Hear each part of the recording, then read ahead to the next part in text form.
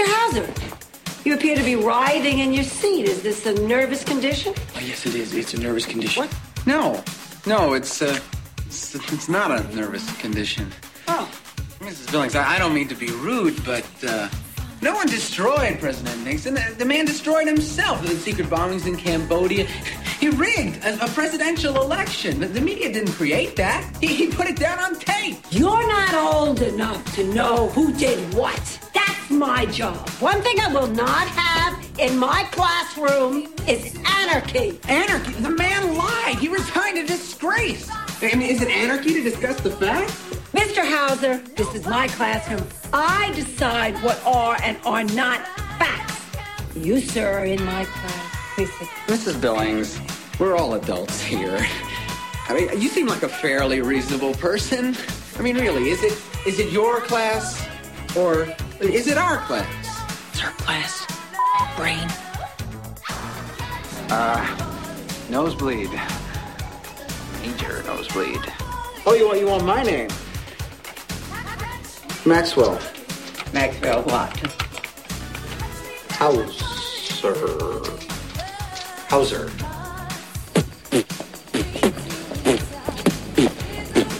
Crying over you. Crying over you. Patrick? It's not a rap song. Welcome to Sweep Delay Podcast. This is your host with the most, Mike Mac Masunis. How's everybody doing today? I am doing great. Today is a very, very special day. And the reason for that is today is February 12th. Now, for those of you who have not been with me since the very beginning, maybe you're a new listener, maybe you've been around for a little bit. If you don't know, today is the 2-year anniversary for STL. That's correct. 2 years ago today, STL was born, and the crappy Adventures in Babysitting episode hit the airwaves. I managed to somehow, some way, interest some people and keep the podcast alive. And thank the Lord, the podcast got better and better as it went on. And everybody forgot about Adventures in Babysitting. So needless to say, it's been a very fun ride so far these past 2 years. Man, it feels just like yesterday. It's hard to believe the amount of changes and amount of friends and just so much that has happened within the past 2 years. It's really, really crazy. You know, just in the past year alone, we introduced the YouTube channel. We got a whole lot STL members. The STL Nation group was born. And that, you know, the Facebook group, and that's kind of where we all communicate daily. In fact, we actually have a really fun game going on now. It's the STL word game, where essentially, you know, we're trying to outdo each other with various movie titles. You know, for example, you put a word down like a movie title, and you try to, you know, Mr. Crumb, you know, and then like Mr. and Mrs. Smith, you know, one of those word games. Anyways, it's fun. We're at like 200 posts right now. It's pretty crazy. But it's been a lot of fun, you know, and as you guys may or may not have known, today I released the new STL logo, and I hope you like it. Good old my buddy Jason, you know, I was kind of talking to him a little bit, and, you know, he created the original design of the logo, but I just I kind of was touching base with them and some ideas I had, and of course he got busy, so I kind of, you know, took his original concept and did a few things to it, and we got the final touches, and I released it, so I hope you dig it. Now, I know the STL crane kick is a little bit smaller than you're used to, but overall, I think it looks pretty awesome, and I had to have the crane kick on there because that's the trademark of STL, is that crane kick. It's some good times. So I'm very excited for this episode. Now, I know most of you, it seems, I thought that Hiding Out was a big movie that everybody had seen, but evidently not a lot of people have seen this movie. I guess it's pretty rare. I guess this is the rarest movie that I have done on STL. I wouldn't say it's as rare as Cool as Ice, but it feels like it almost. So I don't think I'm going to have a lot of people listening to this episode. So if you are listening to this episode, either you've seen this movie or you're just listening just to listen, so thank you. So before we get rolling into the movie review of Hiding Out, let's get into some quick movie and music news.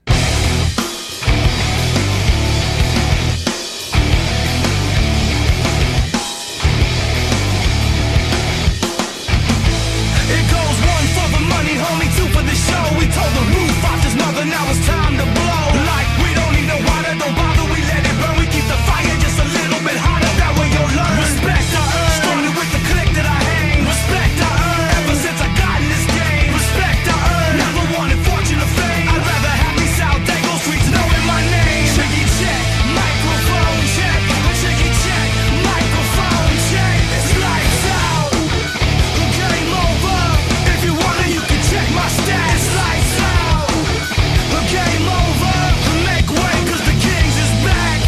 Alright, so first up in movie news. Now, if you are a fan of the film Finding Nemo, which I am a big fan of, I love that movie, the father of Nemo, I believe his name is Albert Brooks, the guy that does the voice, has officially been signed as of today to do the voice in part 2. I'm not sure if it's going to be called Finding Nemo 2 or Nemo 2, whatever it's going to be. I have no idea if it's a prequel or a sequel, whatever they're doing. But I've always enjoyed Finding Nemo, and I've always wanted them to make a sequel. I heard about it last year. I haven't really heard any upcoming news on it until today.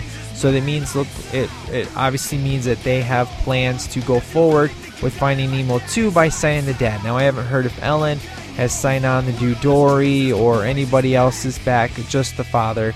So this is good news. I'm excited.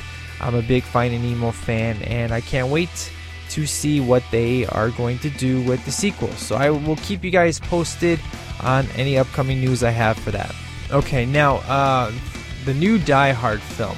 Now, the last episode I talked about the Die Hard set that I got. I just wanted to give you guys a heads up. That is a Blu-ray exclusive.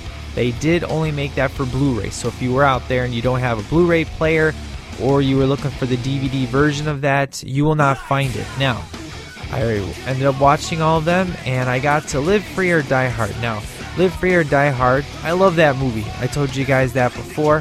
However, there's probably a reason why I love that movie. I, to this day, have never seen the PG-13 version. I've only ever seen the unrated version, or I like to consider it the R version, because Die Hard to me is not Die Hard unless it's rated R. So maybe that could be the reason why people hate it. I don't know. I don't really care. But the point is that on that Blu-ray set, you only get the PG-13 version, which surprises me because there's all these special features that go along with the Blu-ray, and I was shocked to find out that Live Free or Die Hard was the PG-13 version, and there was no unrated cut for me to choose from, so it was a big disappointment. So I ended up throwing in my DVDs so we could finish out the series before we go see number 5. Now, number 5, as you know, will be coming out this Thursday. This Thursday is Valentine's Day, and my wife and me, we never do anything special for Valentine's Day. In fact, we always think, Valentine's Day is every day for us, no big deal. But we had plans to go out and do Die Hard for Valentine's Day, and then she got called into work. So unfortunately, we have to skip our Valentine's Day plans, but hopefully Friday we'll get to go. And as you guys know, or you may not know, on the Facebook page and in the group, I recently announced that I was planning on doing some premium episodes. But I've always been one of those guys that I want, premium episodes are cool, but I always wanted to do it myself, but not charge anybody for it. And you're like, well, how are they premium episodes if you're not, charging people for it? Well, for me, because of the fact that it's going to be on a different feed, you can't get it on iTunes. You have to specifically go to a special location to download these episodes. Kind of makes it premium. Now, it's something I've been thinking about doing, especially after I saw the Fast 6 trailer. I really wanted to do the Fast and Furious franchise because there's no way I was going to be able to do like G.I. Joe or the Fast and Furious franchise with all the upcoming plans I have to do like Rocky and to do Lethal Weapon and so on and so forth. They would mess up those plans. So that's when I thought about doing the premium episodes. Funny enough, Jason over at Flix released their side of the premium episodes, and I know some people are like, oh, you're just copying, whatever. But just so you guys know, I did actually have it in my mind for a while it just finally came to full blown, I'm going to do it once I saw the Fast 6 trailer and decided this was the way to go. So when I do the premium episodes, which probably, if I do see the new Die Hard, I might make that my first premium episode. And there's no time, obviously, for me to do the whole entire Die Hard series. So essentially, if I do that as my first episode, I was going to do G.I. Joe right before G.I. Joe 2 comes out, but I may do Die Hard 5. That would be on a separate feed. I'll post that where you can, get that. The cool thing is that it's free. It'll always be free. But if you do want to donate something, that's cool. I'm not going to deny that. If you want to be nice and do something, that's awesome. But the point is I want to make them premium to where they're special, to where you can't get them on iTunes. They're special for the fans, like special requests, certain series that normally most people wouldn't want to listen to on the feed. Those are the kind of things that I'm thinking of premium wise. So I will definitely do the Fast and Furious franchise on the premium feed, along with G.I. Joe 1 and then the new G.I. Joe movie, but I may do the new Die Hard as the very first episode. So I will keep you posted on that and where you can look forward to that. So I'm excited for it. I'm not going to spend a lot of time on movie and music news this week just because I don't really want to spend a whole lot of time on this particular movie review. So I'm just going to kind of cut it short and sweet here. I did see the Red 2 trailer. It looked really fun. It's great to see John Malkovich back and kind of messing around with Bruce Willis' character. Pretty excited for that one. And we all know the Super Bowl released a whole bunch of trailers, and Fast 6 was just unbelievable how amazing it was. And then the following, 2 days later, they did the full-blown 3-minute trailer. And it was so awesome, and I was like, okay, I gotta do the Fast and Furious franchise. The Iron Man trailer, unfortunately, I was kind of expecting more. It was really cool though, kind of a cool cliffhanger, but I was hoping to see a little bit more because the first trailer was so awesome, but it was kind of funny with the whole lights going out, and I just really watched it for the commercials, but I saw about the lights going out, and I kind of watched Beyonce's performance a little bit. But I don't really have too much to say about that in regards to the Grammys. I'll kind of talk about that for a little bit when I get into the music section. But for the last bit of movie news that I wanted to talk about, and something that I could care less about, and that's Zombieland. Now, don't get me wrong, Zombieland, I love that movie. In fact, I would have to say that the Zombieland episode itself that I did with Jameson is probably my favorite episode out of all the episodes I've done in STL. It was just so much fun. A lot of great content in there. As you guys know, we were kind of talking about a sequel TV show and kind of the follow-up. They are, in fact, doing the TV show. They already have certain people cast. This is going to be on Amazon. It's going to be like a 30-minute type of thing. The people they have attached, they have like a girl from Switched at Birth is supposed to play Wichita, which of course was Emma Stone's character. Various people have been signed as Little Rock and Columbus, Tyler Ross and Isabella Vidak, if that's how you say it. I don't know who these people are. They look very young. I'm not excited for this. I probably won't even check it out. I may check the first episode out just to see how terrible it is, but I'm not looking forward to it. So I would just say if you're a fan of Zombieland, you love Zombieland, just stick with that and just skip the TV show altogether. But, to me, I kind of feel like it's a Walking Dead ripoff. Walking Dead is so phenomenal and people are just in such love for it. Then you get Zombieland TV show and it just feels like, a ripoff. So that's the last bit of movie news I wanted to touch on, is avoid the Zombieland TV show. But if you are curious, hey, if you check it out, let me know and say, hey, is it worth my time? But for me, I really feel it's kind of pointless for this TV show, and the people they have attached are not exciting whatsoever. So I just think it's going to be kind of a big failure. So in regards to music news, obviously we had Beyonce do the Super Bowl. I guess it was pretty big. She did a really good job as what I hear. I kind of caught bits and pieces. I know Destiny's Child came back, but the Grammys were kind of the big talk. And the biggest thing is that Justin Timberlake came back to, he kind of talked a little bit about how he's going to make a new album. People have been waiting for it. He was kind of teasing it, and then of course he shows up at the Grammys, and I guess kind of stole the night, and even LL Cool J performed at the Grammys, so that was pretty cool as well. And actually, funny enough, there's actually rumors of Jay-Z and Justin Timberlake touring together, and I love the collaboration of Linkin Park and Jay-Z. I think it's one of the best collaborations I've ever heard on an album. It just kind of amazes me how well Jay-Z's hip-hop mixes in with Linkin Park's style of music. It's just a phenomenal CD, and really like it. So it'd be funny to see what Justin Timberlake does with the Jay-Z tour. And also Mumford & Sons was one of 3 bands to get a Platinum Award in 2012. Now, Platinum, obviously, if you don't know, is when you sell 1 million records, or as they say, shipped. That's where, they shipped 1 million records. That not necessarily mean you sold that much. That's just how much has been shipped from the company.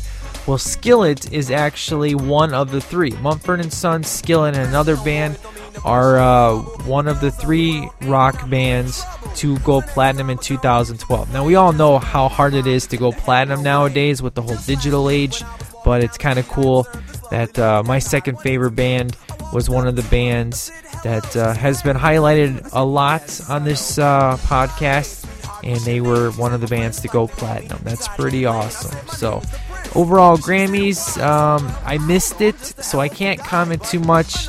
Those were kind of the big stories, though, was the Jay-Z and Timberlake tour, and just kind of how he stole the show. So that's pretty awesome. Good job.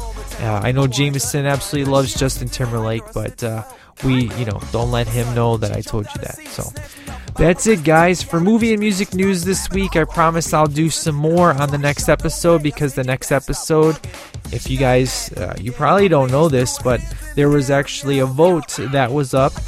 Essentially, I was going to do House Party on the next episode, but that got canceled because nobody really wanted me to do it, so I kind of put up a vote.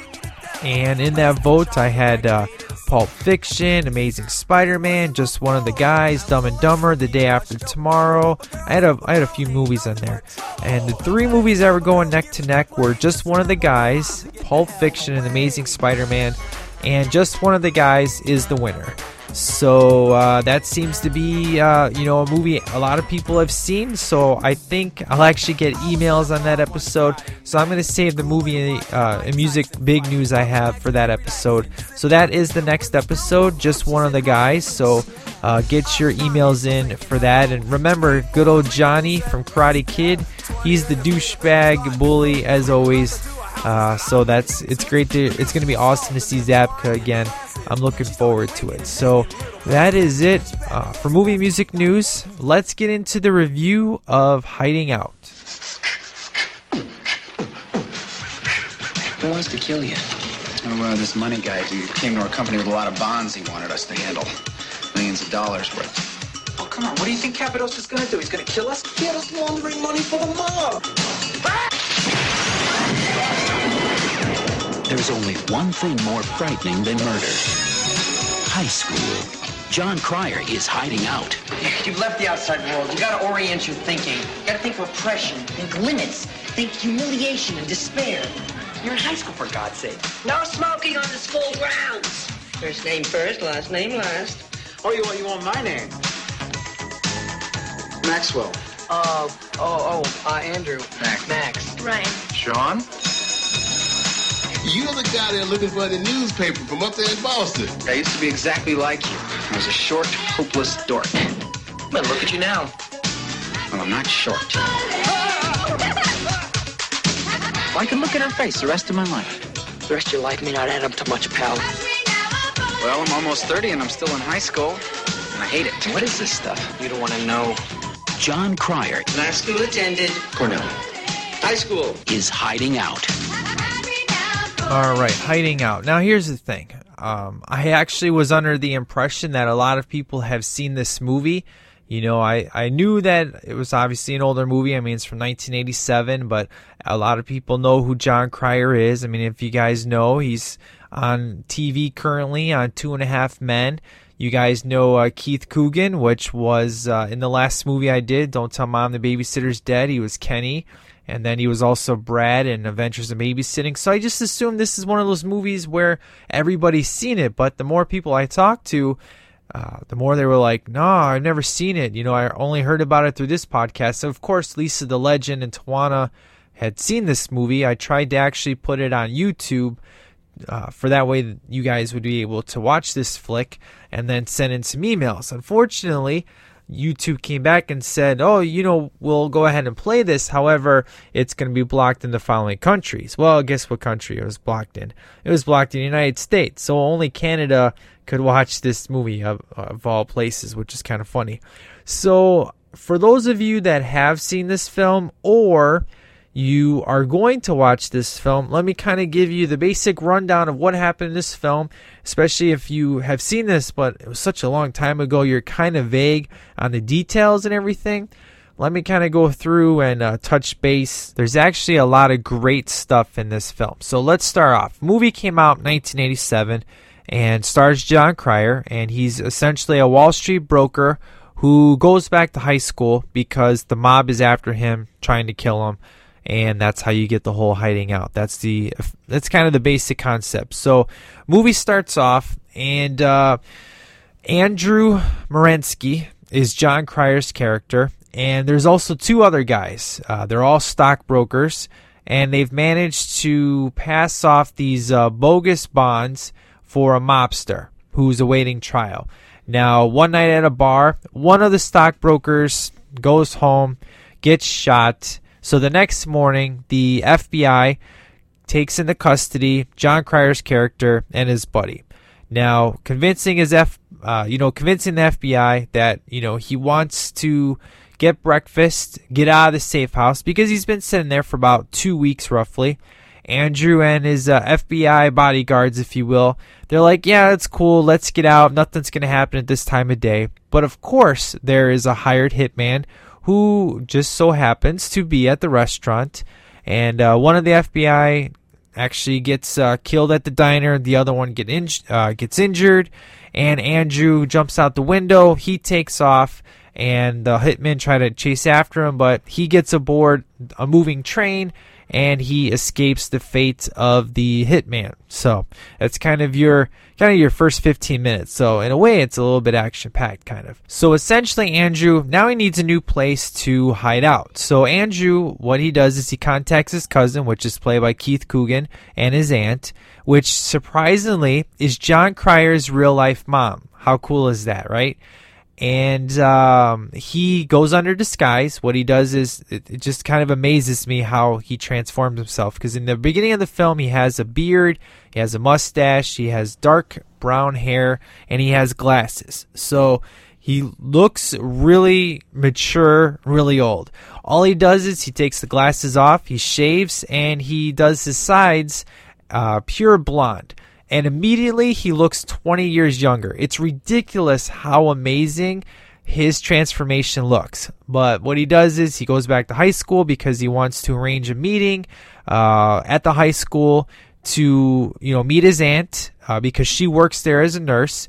But while sitting in the nurse's office, he doesn't want to enroll in high school, but it kind of accidentally happens, and he decides to take on the name of Maxwell Hauser. The reason why he gets the name is there's, of course, Maxwell House, coffee can, just sitting there, and he's like, Maxwell Hauser. And, of course, high school, he starts all over again. It's a perfect way to hide out, right?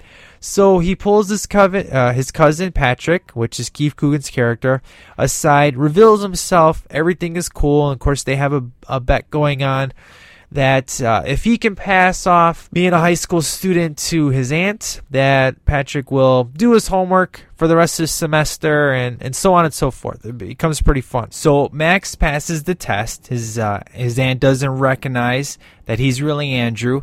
So, of course, Patrick is now stuck doing his homework for the rest of the year.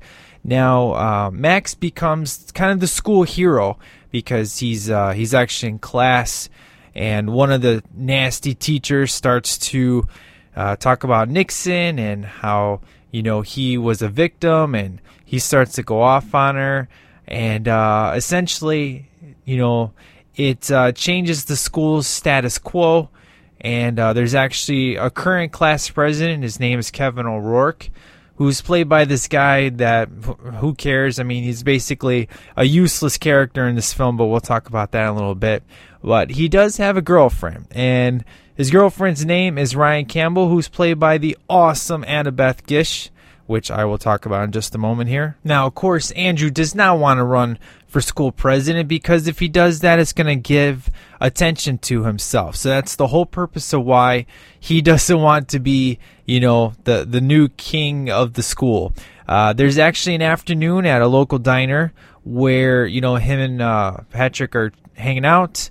He has his birthday card, which is supposed to go to his grandmother because his parents died during a car crash when he was a child, so his grandmother raised him.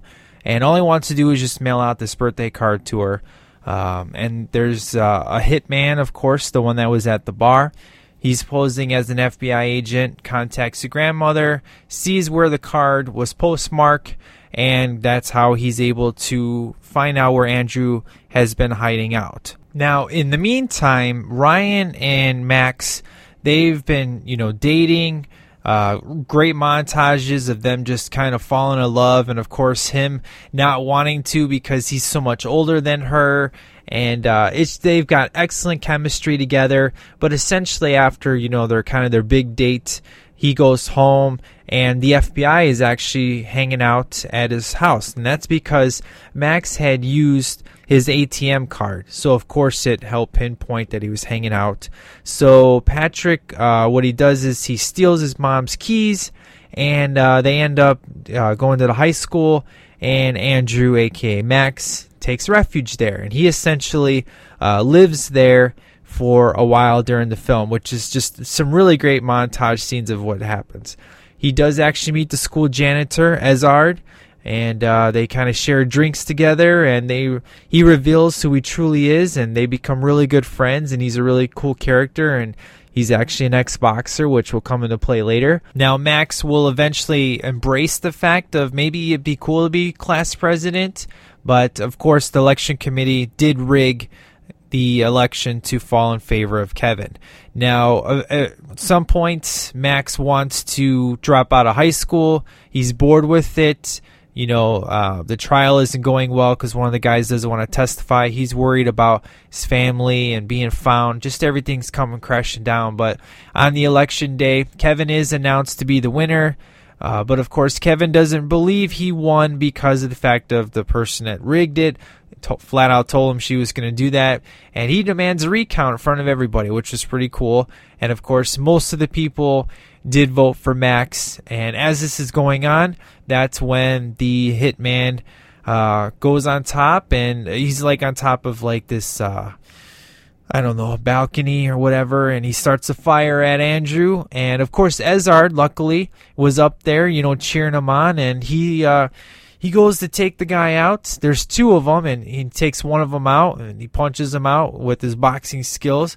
The other guy, Andrew, starts to go after the main hitman that's been after him the whole movie. It was a catwalk. That's what it was. I couldn't for the life of me think of what the name of that was. Now, Patrick actually is in charge of the spotlight, so Andrew's chasing him up the catwalk, and Patrick's using the spotlight to try to blind the hitman, but the hitman is actually cutting Andrew's hand while he's trying to get away, but the hitman eventually loses grip, falls to the gym floor, dies, and, that's when all is revealed. Now, of course, Max did tell Ryan what was going on, so she already knew, at the end of this, after the hitman showed up, she already knew what was going on. Now, the graduation happens, and, you see Max, or Andrew at the time, he's now done the testimony, and he gets put into federal witness protection program. And, of course, luckily, they set it up earlier where they tell you where Ryan's going to go to school, which is in Iowa. So he has a line where he says, I had a little say in the matter. He decides that he is going to go to the same school that Ryan goes to. And he changes his name to Eddie Collins, which I'll explain probably why he picked that in a moment. And they basically he decides he's going to become a teacher, and they're together, and all is well, and the movie is over.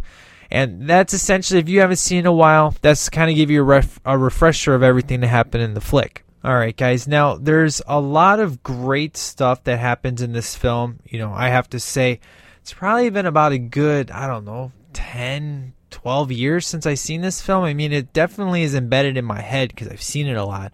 But, actually sitting down and paying attention, it really amazed me how tight the writing is in this film. It really is. I mean, things that get set up always pay off. There's only one thing that really doesn't work in this film, and even that still works, and I'll explain that in a little bit. Now, if you notice the credits, the way the credits are written is written exactly the same way it is in Short Circuit. I noticed that right away as soon as I saw when they were doing Jon Cryer and hiding out. I was like, hey, that's the same way that Short Circuit's done. I thought that was pretty cool. Now, I was talking about earlier the way he looked right off the bat. Jon Cryer is he's definitely one of those guys who are like Michael J. Fox, to where he has a very young look to him. No matter what kind of role you put him in, he's always going to look young. But surprisingly, it amazes me how wearing glasses, having a mustache and a beard made him look so much older. I think it's just the way he presented himself, and he was just very believable. There's some actors that try to, either act older or act younger, and they just don't pull it off. But Jon Cryer, he pulls it off very well indeed. So it's kind of amazing. Now, another movie that I absolutely love him in that I'll never do is Morgan Freeman's Coming Home. And the reason for that is you can't find that film anywhere. I don't even have it on VHS. They've never made it on DVD. I can't even remember that film. I know I love it, and I know it came out shortly after this. I know he's in love with Texas Chainsaw Massacre, and it's a super fun film, and I really enjoy it because he's got snotty, rich parents. I really love Jon Cryer in that film. And then all of a sudden he, disappears off the face of the earth, and then he just shows up in a TV show, 2.5 Men, one time, and I was like, wow, it's Jon Cryer again. Awesome. This is the movie that made me really enjoy him.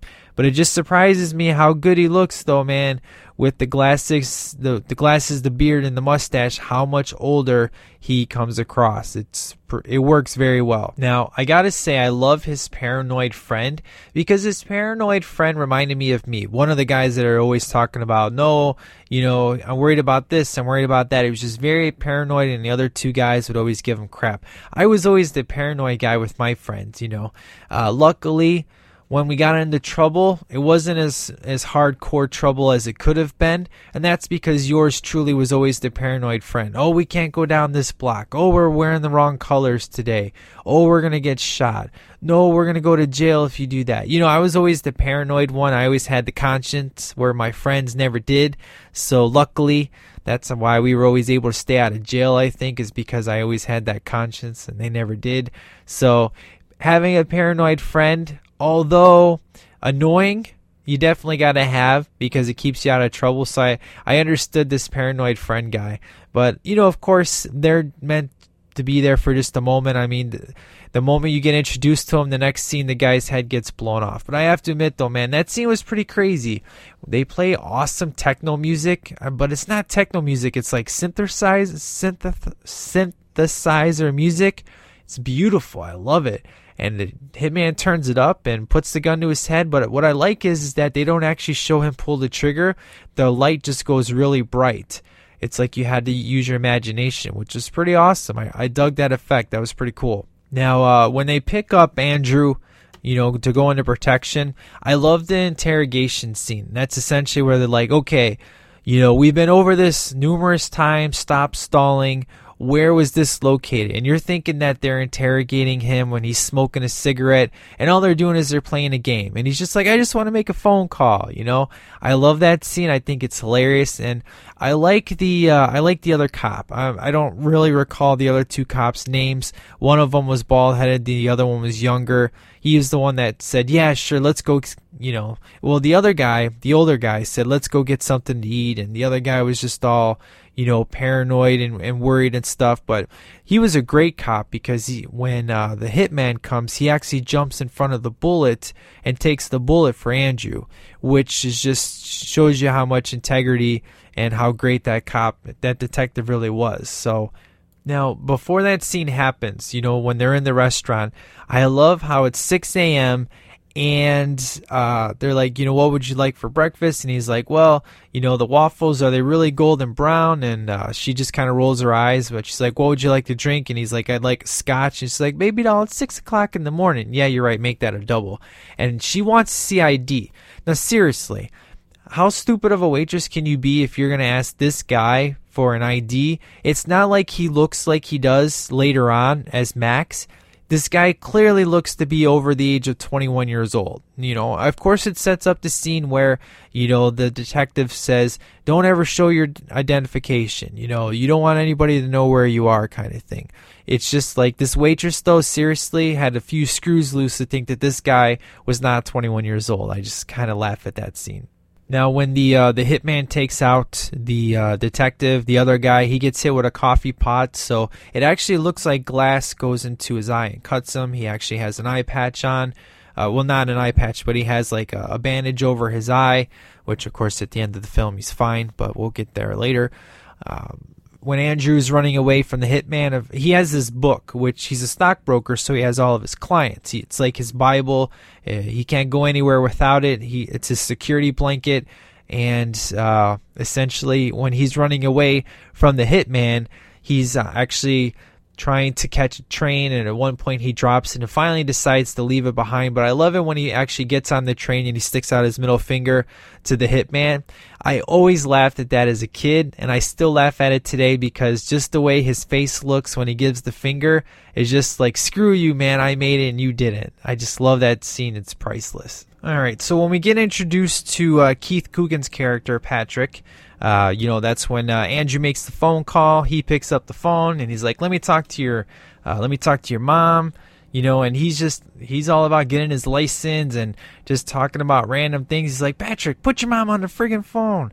And that was kind of funny. But as far as his character goes, I really enjoy it. He's not as he's kind of a mix between Brad in Adventures in Babysitting. He's kind of annoying.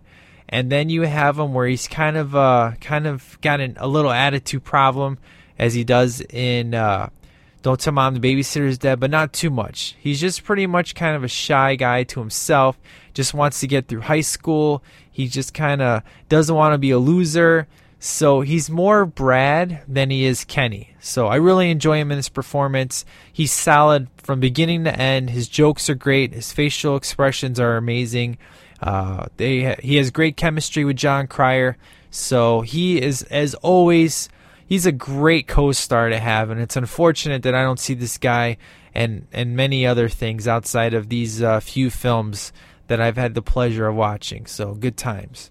Now, I love the scene where Andrew goes in and he's going to change himself. So he walks in to the drugstore and you have this dude. He looks like the guy that Sylvester Stallone fights in Over the Top. The big bald guy. He looks just like that guy. But they stare at him. He's like, nosebleed, major nosebleed. And I love it when he grabs the hair stuff and you just hear holy, and he says the S word and he comes out and man, he looks completely different. So if you think John Cryer looks young on 2.5 Men, you have to see him in this film. It's amazing. He literally looks like he's a teenager. It's really, really awesome how well his hair changed and just doing that simple stuff really worked. All right, now I do have one question about like the bums, if you will. He comes out and they're like, hey, mister, do you have a cigarette? And you could tell these guys are kind of homeless because he's got no shoes on. He's got bags over his feet. Max does, he does the switcheroo. He gives him, I'll give you the jacket, I'll give you the shirt and a pack of cigarettes for your jacket. Isn't that going to stink? I always wondered that. It's like, obviously, this guy being homeless, he's not going to have no clean jacket on. So I was just wondering if Max kind of stunk. I mean, I know, of course, later he would wash it, but for your first day of school showing up, don't you want to not stink? So, it's a small thing, It's not like it kills the film for me, but it does make me think to myself, dude had to stink when he first showed up to school. That's all I'm saying. Now, you gotta love the kids. When he shows up to school, you got the homies hanging out, and he's like, hey, can I get a cigarette off you? And the guy gives him a cigarette, and he asks for a lighter. What dude smoking cigarettes doesn't have a lighter? It's funny, and he's just like, nobody has a lighter, and everybody just walks away. But how can you have a pack of cigarettes and no lighter? That always cracked me up. Now, there's a tiny character that I like in this film, and his name is Sean. He's only shown once, but it's kind of a running joke. As Andrew is sitting in the office waiting for his aunt to show up, the guidance counselor is just like, okay, Sean, I know you did this, and I know you're not sorry. And he's like, I'm sorry, you have the, Andrew's like, dude, you got the wrong guy. And he's like, oh, what are you now? You sorry? You depressed? Then let's call your parents. And then you just hear some guy say, I didn't do S, man. I didn't do it. He goes, go ahead and call him, man. I really don't care. I didn't do S. It was hilarious. And then, of course, he gets mixed up to be this Sean guy later on in the film with the guidance counselor later. But it's just this Sean guy was just kind of funny because he sounded funny, and he was just kind of a good comic relief. Now, you gotta love how he gets his name. What's your name? Of course, he doesn't want to give his real name. He says Andrew, and he starts coughing, and he just looks around. Maxwell what? Hauser, It works. It really does, Maxwell Hauser off a Maxwell House coffee can, It's kind of ingenious, if you will. I dig it. I've never had a problem with the name. I always thought it was cool. It's almost better than his real name, so good times. All right, now let's talk about my second favorite character in this film, and that is Ryan. Now, Ryan, as you know, is a girl name or a guy name. Now, the person that plays Ryan, her name is Annabeth Gish. Now, probably the majority of you are going to know her from the movie Mystic Pizza with Julia Roberts, or you may know her from the movie Shag, Possible Double Jeopardy. She was also Monica Reese on the X-Files, or you may know her on The West Wing as Elizabeth, but today, I see her every Tuesday. Well, not every Tuesday, but roughly every other, once in a while. She is on Pretty Little Liars, which is on ABC Family, which Pretty Little Liars is one of my all-time favorite shows. I love to watch it. Well, anyways, she is the psychiatrist on Pretty Little Liars. And let me just say, she's 41 years old now, man. She's still beautiful. I mean, she was beautiful in this movie, and she still is gorgeous now. Here's the thing. I know I don't usually talk about emails until I actually get to the emails, but I was reading the emails, and I was reading over Lisa the Legend's email, and she was talking about how Ryan, she's great in other movies, but for this one she was almost like a filler than a standout.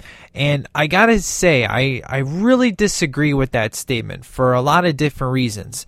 Number one, she had amazing chemistry with John Cryer's character. She was she's very thoughtful. She's very compassionate. For example, the scene where Max tells her, the truth, she doesn't get all psycho on him and stuff. She's just like, it's kind of like the first time I met my wife, and real crazy circumstance how we met, but we didn't hit it off very well. In fact, she called me a poser, and I called her, an itch with the B in front of it.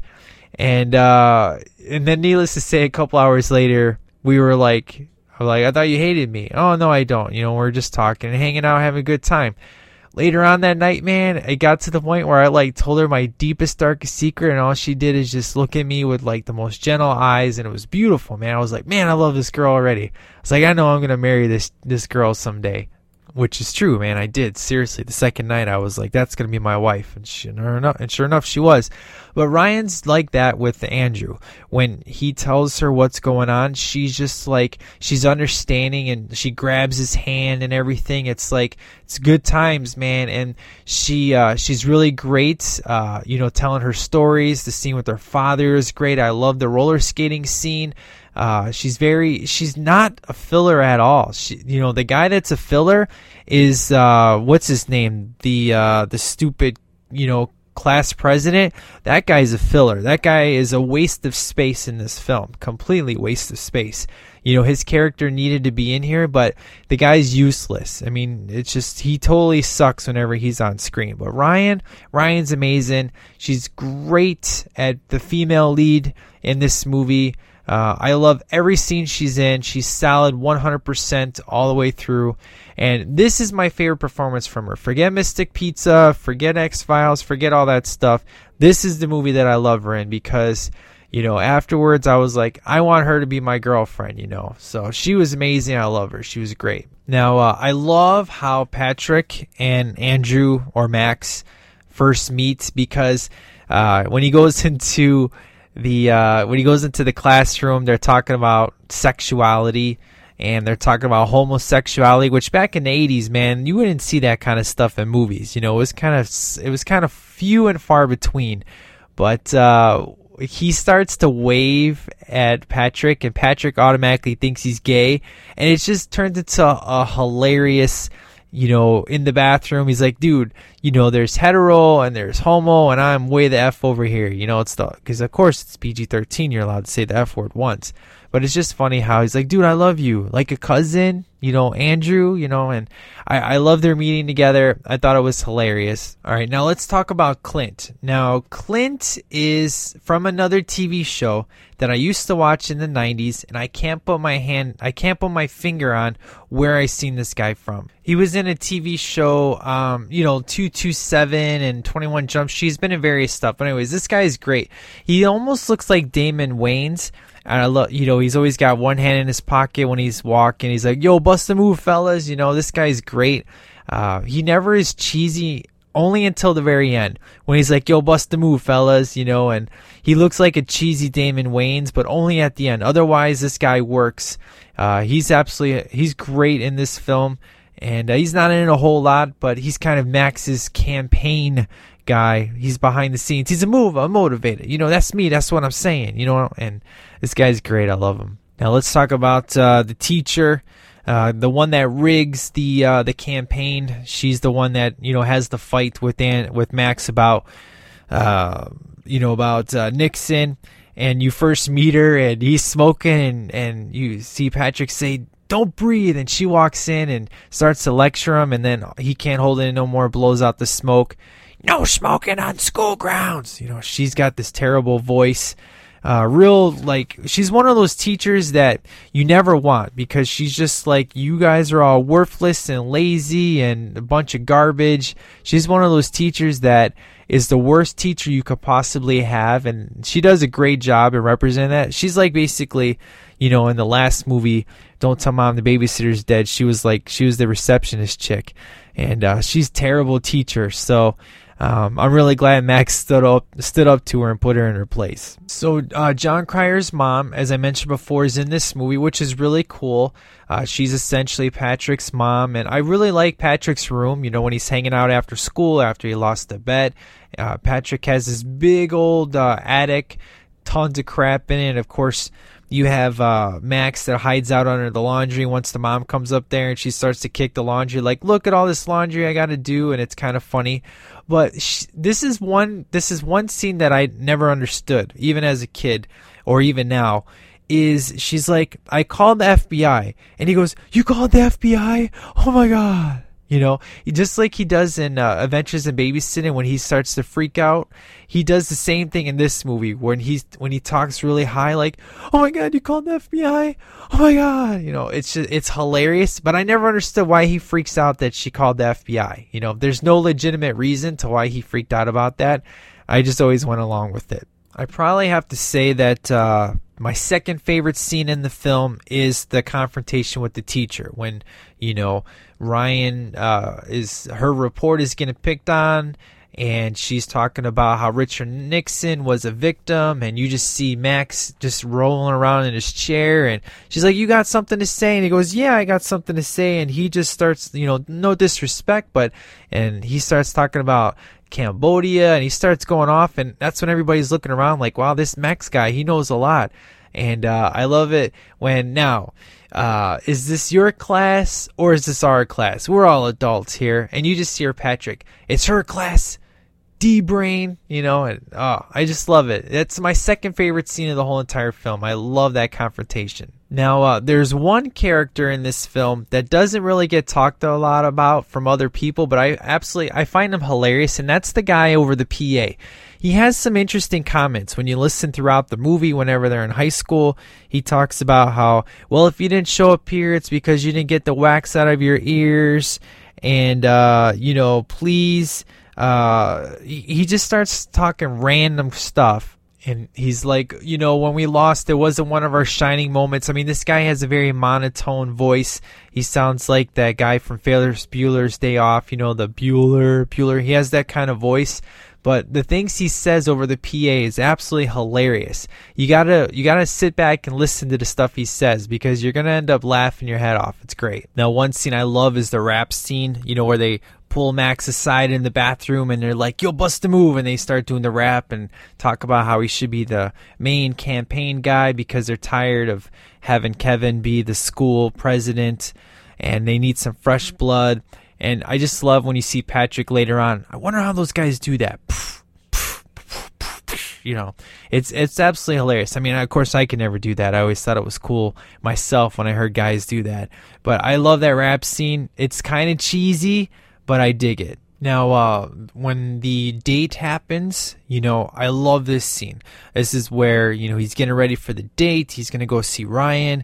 And you got to love, he walks up to the door. He's like, please, Ryan, don't let your father answer. The last thing I need to do is talk to him. And he answers the door. And it's like, hi, I'm Bob. I'm Ryan's father. He's like, oh, great. And, of course, he's a stockbroker. And he starts talking about, you know, or what are you doing? And he goes, oh, I'm working on this new tax code thing. And Max is just like, oh, tell me about it. And he goes, so are you itemizing or are you standard? And the dad just looks at him like, what? Why are you asking me that? And he goes, I'm itemizing. And he goes, oh, well, oh no, you did that. Oh wait, but you missed this, you know, and if you do this, then that's like $1,000 right there. And the dad starts to choke and he's just like, wow, I missed that. You're in the same classes as Ryan. And then she all comes down. He's like, let me treat you guys. And she's like, wow, you know, and then they get outside and she's like, you know, 20 minutes ago he was yelling about the heat bill, you know. So I love that scene. It's great. You know, it's great. It's just the way the comedy was built in that scene was priceless. It's one of the gems of this movie is little tiny scenes like that. That's what really makes this movie so good is there's not like a big standout scene where when you think of Hiding Out, you think of one or two particular scenes. You think of the little scenes that build up to the whole entire movie, if that makes sense. You know, there's a lot of movies when you say that movie or you think the movie, there's like one or two specific scenes that pop in your head. But with this movie, it's one of those little movies like Legend of Billie Jean, where all the little scenes build up and it just, you have such great epic memories of the film because every bit of story that you're seeing on screen, you know, plays off the last scene and just builds and builds and builds. And then by the end, you just had this amazing movie. And that's exactly how Hiding Out is. And I think for the people that have seen this movie, why it still resonates with them today and why they still really love this movie because there's so many great little scenes. So that's the best way I can describe it. You know, when I was talking about how this movie has really solid writing, you know, just like the little lines that are said that eventually build off each other later. You know, when she's just like, you know, hey, I'm so excited I got accepted to this college in Iowa. And then you don't hear nothing about it again for the rest of the whole entire movie. And then all of a sudden you get to the end and she's in Iowa and you're like, oh, that's right. That's because earlier in the film she mentioned Iowa. Stuff like that.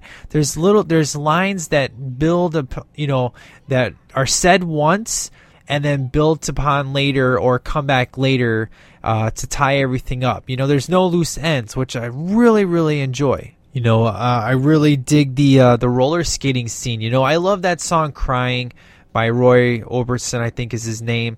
I love that song. You know, of course it's kind of a sad song, but it kind of, It's kind of the theme song of this movie, and I'm so like that. I can't roller skate. You know, when I go out and I skate, man, I'm on like one leg and I'm pushing the other leg because one leg stands still and the other one moves. I just can't roller skate for the life of me. Put a gun to my head, I can't roller skate. It's just, I'm not very good at it. So I was feeling Max on this, but I love the date. They have really good chemistry, and I just love how he's so open and honest with her. As much as he possibly can be. So Ryan, she's beautiful in this whole scene, and I just really dig these two together. And you know, Tawana kind of made a comment about statutory rape, which is kind of funny because I guess I could say that there's one piece of writing that doesn't fit, or I should say it kind of contradicts itself. So they're sitting there, you know, roller skating, and he's like, "Can you believe I haven't roller skated in 15 years?" And she's like, "Oh, so that means you were 2. So that means technically he's supposed to be 17 years old, right?" Well, then she's like, "Do you have a girlfriend?" He goes, "Well, yeah, I do." "Well, actually, I did." And he talks about how, you know, we were this close to getting married, and, you know, we were together for 3 years. So that means that he was 14 years old when he got together. So what 14-year-old wants to get married? I mean, I know it's kind of, you know, 14-year-olds always joke about, I love you, I want to get married. But, you know, they're having a serious conversation here. So it should have kind of tipped her off a little bit that his numbers are a little bit off. But, again, I let it go. You know, it's like, it's tight writing, but there's like just one or two missteps, and that's one of them is that particular, you know, line of dialogue. And then the other one was like, "You called the FBI? Oh my God." You know, that one was just stupid. I was like, why are you going crazy over that? But no big deal. Now, one thing I love about Ryan is this girl, she's a move maker, okay? You know, usually it's the guy that's got to, you know, do the kissing, do the hugging, all that crap. Ryan's just like, "Give me your arm and put it around my neck." And again, that plays off later. You know, they're in the car and she's dropping him off and she goes to make the move and she puts her head under his arm. And then later on in the film, when they're back together again, she does the exact same thing. It's like little things like that. It's really, really cool. But I just like how she makes the move, man. It's good stuff. Now, after the date's over and, you know, Max gets back to the house and you see Frankie there, his face seems a little bit better. Originally, I thought that the glass went in his eye, but maybe it was just the side of his face. But I didn't really see any scarring at the end of the film when they show Andrew at the trial, you know, testifying against the mob guy. So that just seemed a little bit weird, but maybe I missed it. Maybe, you know, maybe I wasn't paying attention, but it was cool to see Frankie back. You know, that's where you realize, well, how'd the FBI find him? And that kind of makes sense how the hitman's able to find him because of the whole card and everything like that. So that all plays well together. And funny scene when they're leaving and he's like, you know, "Lead on, Rambo." And you just see Patrick jumping over the fence when the fence was open. It was like, seriously, dude, why didn't you walk through that? And I just love Max's face when he's like, "Dude, the fence was open. Why didn't you walk through it?" But I like when they're going to the school and you have Max singing "Crying," and then you have Patrick trying to do the beatbox. And he's like, "Patrick, it's not a rap song." You know, so I kind of like that mix, though. It was kind of cool. Now, this scene is probably my favorite scene of the film, and that's the montage scene of when he is in the high school hanging out, where he gets on the PA system and he talks about how there's going to be changes. "Teachers, you know, class is way too long. We can do everything in 15 minutes. You know, from now on, students will do reports on you." And you just see a montage of him tearing down the posters. You see him learning the roller skate. You see him getting ready for school. You see him and Ryan smiling at each other and just being together. And this whole scene I love. It's my favorite part of the film. A lot of damage is done within this short montage. You can tell a lot of time passes by. And somehow off screen, you'll find out that Ryan did break up with Kevin. So they don't, that's one of those funny things is the fact of you don't actually see it on screen. You just have to, because at first you're just like, wow, is she cheating on Kevin this whole time? But no, off screen she broke up with him so she could be with Max. So that was kind of cool. And during the montage scene, I think it's hilarious that he's smoking a cigarette while he's doing sit-ups. You know, it's like he's trying to be all healthy and keep in shape, and then he's smoking cigarettes. You know, it's kind of funny. But I love the boxer, man. I love when, you know, he gets busted and he's like, oh, man, I'm not supposed to be in here either. And he gets to finally spill the beans about who he is. And he's like, you don't get a nose like this by being, you know, by not being around. He talks about being a boxer, which of course pays off later because he goes up against the hitman's assistant and he knocks him out with some crazy punches. But I like this scene. These two work good together, and it's cool because it shows you how he's got a place to stay. Even though they don't show you the shower, I assume the custodian has a shower down there, and essentially he wants to open up a donut shop, and that's why he's hanging out at the school so he could save money. So it all works out really well. And he actually has a funny name for him. He calls him Mad Max, which is kind of funny. And of course, we all know in Weird Science, we love it when Anthony Michael Hall gets drunk. It's hilarious, his voice he does, but when John Cryer's character gets drunk, he has this crazy laugh that's hysterical. And I don't know, I just think it's funny. Some might think it's over the top, but I really enjoyed his drunk laugh. It was good times. Now, I always did think that the hitman was kind of too nice. You know, it's like he goes to the grandma and he's trying to get information, but he talks all nice and sweet to her, and I'm just like, man, what's up with this hitman? You know, when you first see him in the film and he shoots up the place, you're like, wow, this guy's hardcore. But then he talks to the grandma. It's like, I know he's supposed to get information, but he's just too nice, you know. Obviously, he's not a very good hitman, as Max points out later. He goes, what kind of hitman is afraid of heights, you know? And I like how this hitman kind of sucks, you know? It's like he's not the greatest, you know? It's like he's a decent hitman, you know? Obviously, he's effective in a way because, you know, he shot at Andrew and killed the cop and shot the other one and hit the coffee mug, and, you know, he's good at firing. But all in all, though, he just seems too nice, you know. It's like this scene kind of throws me off. I'm like, what kind of hitman is this guy, you know? And I understand the concept of the scene, that he's trying to get information to find out where Andrew is, but you never get that tension like he's going to kill the grandmother. You know what I mean? So that's kind of why, as a hitman, this guy's kind of weak. So another scene that I definitely love is the you know, you're definitely screwed. You know, Patrick is all about trying to get his license, and he has a hard time getting his license because he's always doing something wrong in driver's ed. He ended up crashing into a bunch of nuns, so therefore, you know, him and Andrew have this fight, how each person's life is worse than the other one, kind of reminiscent to Don't Tell Mom the Babysitter's Dead, but this one's kind of more funny, and I dig it. It's really funny, but I just like where he's like, I'm sorry, man, you know, and what are you hoping for? And he's like, well, you know, I hate high school. I love Ryan. I want Capitos convicted, but I don't want to die. And he's like, you're basically screwed, you know, which is in the trailer. So I just love the way he says it and the smile on his face. It's priceless. Now, after this, when Ryan is questioning where does he live, he never tells her, you know, and he's just like, you want to find out where I live? You know, normally in typical movies, when you're having a conversation like this, the other party is kind of like they're either pissed off or they're angry or they're distant. Not Ryan, man. You know, Ryan asked him, you know, I want you to tell me the truth. And he's like, okay, fine, I'll tell you the truth. And he's kind of like, I don't really want to. You know, you can feel the frustration.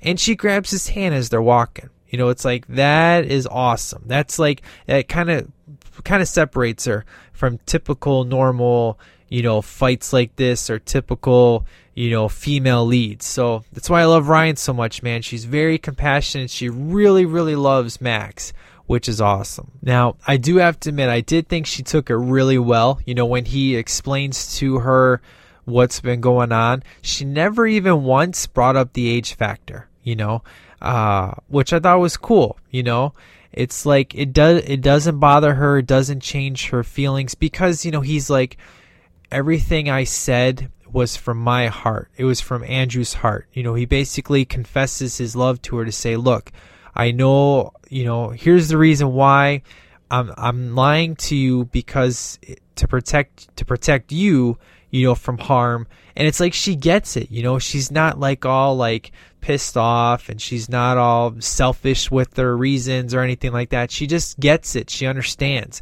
which is why these two are so perfect together, which is why I argue the fact of she's not solid in this performance. She's really, really great. She's very believable, and it's just like, man, that is a good girl, man, and you better hold on to her. Now, I do want to reminisce a little bit to Adventures in Babysitting. If you guys remember in the scene where Daryl and Brad, they're in the back of the car, and you know, Daryl pulls out the Playboy of Elizabeth's shoe. You know, it's not supposed to be her, but it's obviously her. And he does that funny face when she's telling the ghost stories, and he sticks out his tongue, and he starts to go like real fast, and his eyes are all beady, and Brad kind of is like, what are you doing? He does that exact same face when he's with this girl, and she says that she can't see anything unless it's 3 inches in front of her face, and he's like, you can't see me, and he does the face that Daryl does. I thought it was hilarious. It was a good callback to Adventures in Babysitting. I thought it was real funny. And of course, when he goes to kiss her, then she sees him and she just smiles, and good stuff. All right, so here's the only dumb scene of the movie, and this is dumb, okay? As I told you, there was like 2 lines where I was just like, okay, that didn't make any sense why you had those lines in there. But this one is dumb, and that is when Max decides that, you know, he's going to quit school, and he goes to confront Kevin, and Kevin's all about, he wants to beat up Max because, number one, he stole Ryan from him, and, you know, the whole class president thing. And he's just like, dude, I don't want to fight you. He goes, I'm sorry. And he's like, I'm dropping out. And he's like, you know, I'm not even going to be with Ryan anymore. You know, treat her good. Don't treat her like a bunch of real estate. And he says, what did she say about me, Max? What did she say? It's like, where are you getting that? Where is that coming from? That's not what your character should say in something like that. What did she say about me? It should be like, he should be upset at like, well, why are you dropping out? Or why are you breaking up with Ryan? You know, like, he should have said something else instead of, well, what'd she say about me? It's like, what the hell does that have to do with the tea in China? I just don't get that scene. It's like, I get the scene, like him confronting him to say he's quitting. I just don't get Ryan's perspective. This guy is dumb. His character is stupid. I mean, this actor is definitely phoning it in, and he's the lamest part of this movie, unfortunately. This guy is piss poor, if you will. So, I can't stand this Ryan guy. He sucks. He's just like the other guy in Don't Tell Mom the Babysitter's Dead, Gus. But at least Gus was somewhat, at least had a little bit of blood flowing through his veins. This guy is like if a wooden stick was the act. That's what this guy is. So this guy sucks. But anyways, he doesn't make any sense when he's like, what'd she say about me? Well, what does that have to do with anything? So anyways, let's move on. And then we get to the end of the film where it's the election day, and he's happy that he lost. And of course, Kevin's just like, well, let's have a recount. And then you have the hitman on the catwalk about ready to shoot. And then of course you have, you know, the boxer sees what's going on, and it's a really good scene. And it is kind of funny when Kevin does say, I thought I was the only guy that wanted to kill you. And you see, and Max says, you know, get in line. I like the confrontation of going up against the hitman, and you got all the guys going after him, and it's a good scene. I dig it. And then of course he falls to his death, and that's when he goes to trial, which is kind of funny.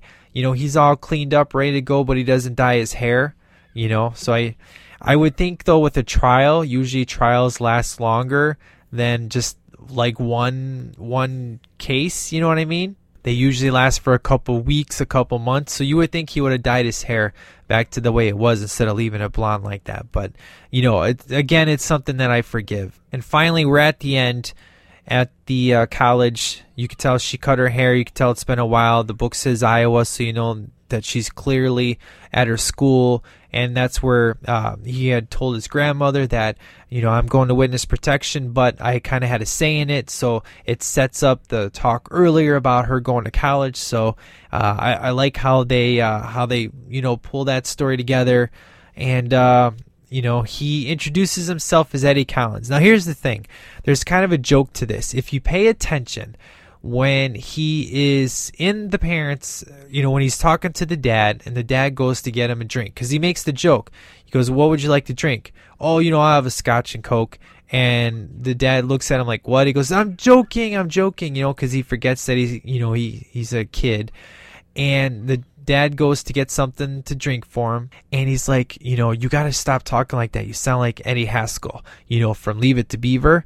So that's where the whole Eddie name comes from, because, that was the last made up name he had for himself. So I'm not sure if that's really the case, but that's kind of where I got the whole Eddie name from, is because he was joking about Eddie, from Leave It to Beaver and the dad's house, and he wanted to tie it together.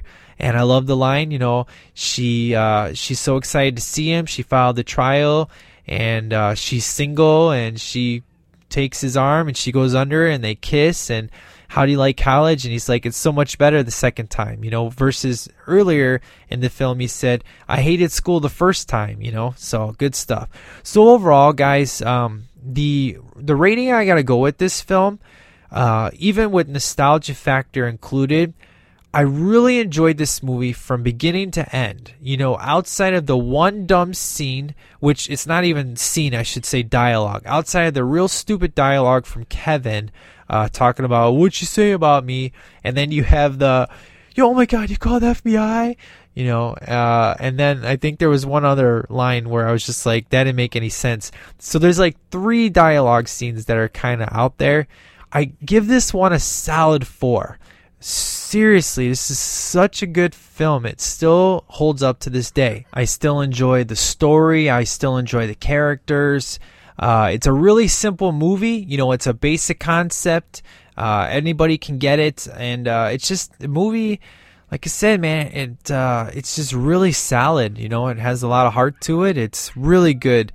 I really enjoy it. So this one is a solid 4 for me. So that is my review for Hiding Out. So let's hear what the STL Nation has to say.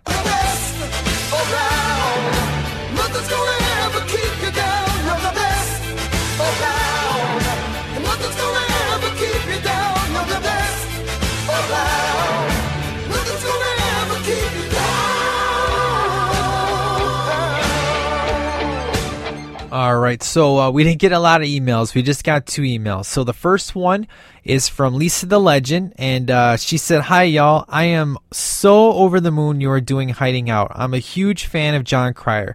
He's such a wonderful actor and has some amazing roles. My favorite time period for him was the 80s. You couldn't enjoy his movies more, like Pretty in Pink, Hiding Out, No Small Affair, and can't forget Morgan Stewart's Coming Home.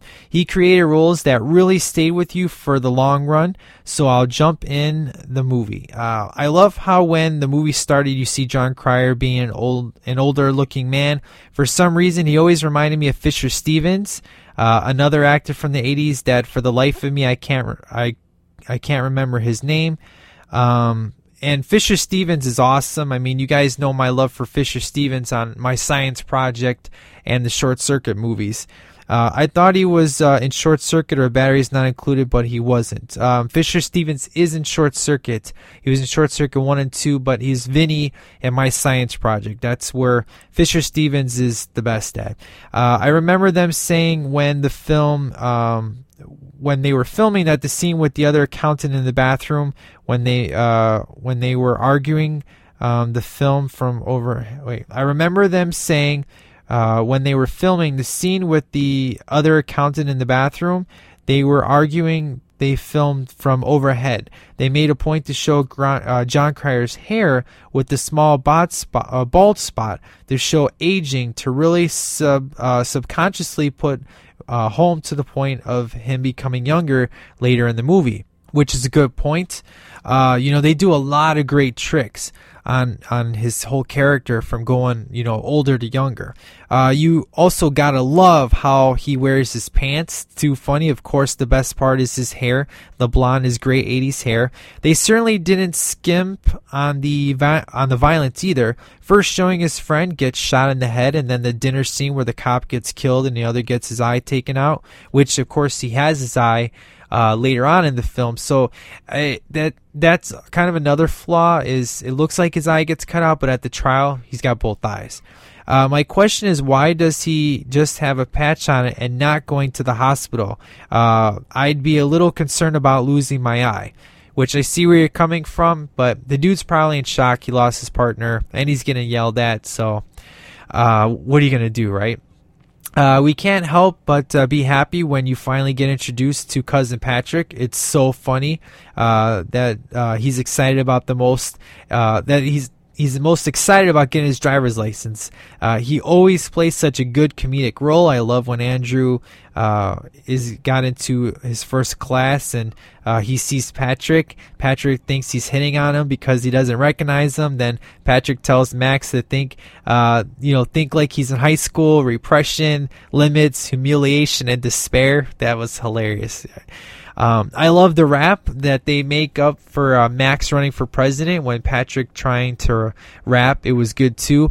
I know Ryan, Annabelle Gish, is a big love interest. I think she done some great roles, but I think for this movie she was more of a filler than a standout. She's cute for this role. It was fun to see them roller skating. People just don't do that anymore. It's great how Patrick saved Max from being caught and then puts him up in school, and it makes me smile as Max runs the halls, learning to skate and playing around with the PA system, which I just love that scene. It's my favorite. And I love listening to Max and Patrick argue. I love how Patrick fights his place on his teenage driving problems, and as bad as Max being threatened to be killed. I like how the storyline has more than just the murder case. It's got his cousin's life, school, love interest, politics, and general life, which, you're right, it's a really good balance. I gotta love the class presidency scene. It was a nice wind up when he got to testify against the bad guy and see him. So of course you've got your last scene with him going back to college. I always love this movie. It has the right amount of solid story, comedy, cheese, and Jon Cryer, of course, which that definitely sums it up. You're right. It's got a solid story. It's got really good comedy. It's got some cheese factor in it, and it's got Jon Cryer. So very good point. I am sure we're in for another stellar review, and I'll catch up with you soon. Take care, Lisa the Legend. So thank you, Lisa, so much for writing in. I know you were an advocate for me to do this movie, so this review is for you and Tawana, because I think you two are the only ones that are going to be listening to this episode. And of course, the last one comes from Tawana. She's like, hello, sweep the leg.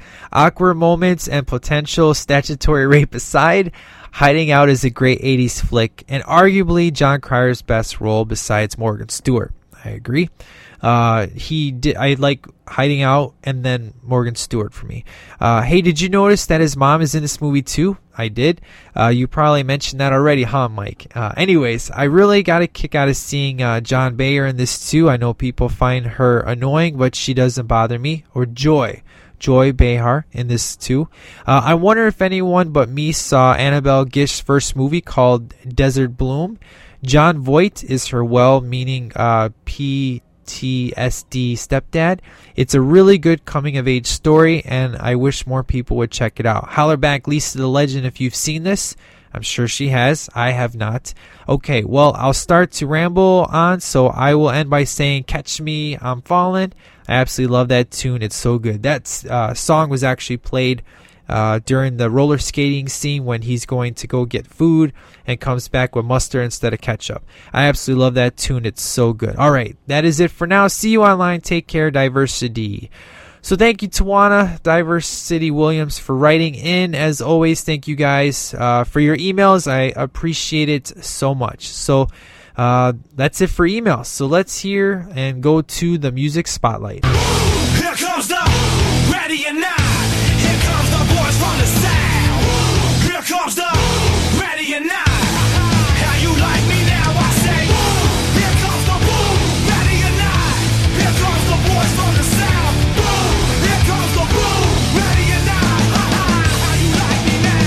All right, so for this music spotlight, I got a new tune for you from a new album. Last Tuesday, there's a rock band named Red released a new album called Release the Panic.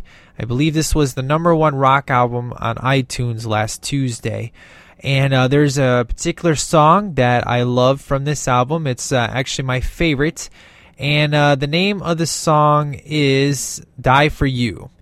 And it's real, man, it's solid. Listen to it. I think you'll dig it. It's pretty awesome. I really dig Red. They got a lot of great tunes. I really like this album. Overall, it's got a really good, they do a lot of, cellos and stuff, kind of like Skillet and stuff on various tunes. But this is an amazing rock album. I really enjoy it. But I think you really love this song. It's pretty awesome. It's pretty short, too. It's only like it's not even 3 minutes long, so it's definitely radio friendly. So I hope you enjoy that song. Now don't forget, with this episode there was also another episode that came along with it, and that was the Underground Hour. That's the newest episode for you. That's just a normal Underground Hour episode. The next Underground Hour episode will be a themed episode to Linkin Park. So if you have any Linkin Park tunes that you want to showcase in the STL song requests, go ahead and send those in. If you want to write in about the next movie, just one of the guys, please do so at sweepdelaypodcast@yahoo.com or stlpodcast@gmail.com. I'm trying to get Jameson on that one. We will see how it goes. We are recording this week for Changing Channels podcast, so please write in for The Big Bang Theory. That's the show that we're covering this month. We'll probably be recording the next 2 days, so please write in on that show to ccpodcast1@gmail.com. And it's been thank you for joining me for this. I'm happy today is the 2-year anniversary. I hope you guys like the new logo, and I hope you enjoyed the show. And I will catch you guys next week when we talk just one of the guys, and then we will roll into the final 2 series of the STL before the 100th episode. The first series is Lethal Weapon, followed by the Rockies series. It's going to be some fun time. So that is it, guys. You guys have a great week. You take care. Masunis out.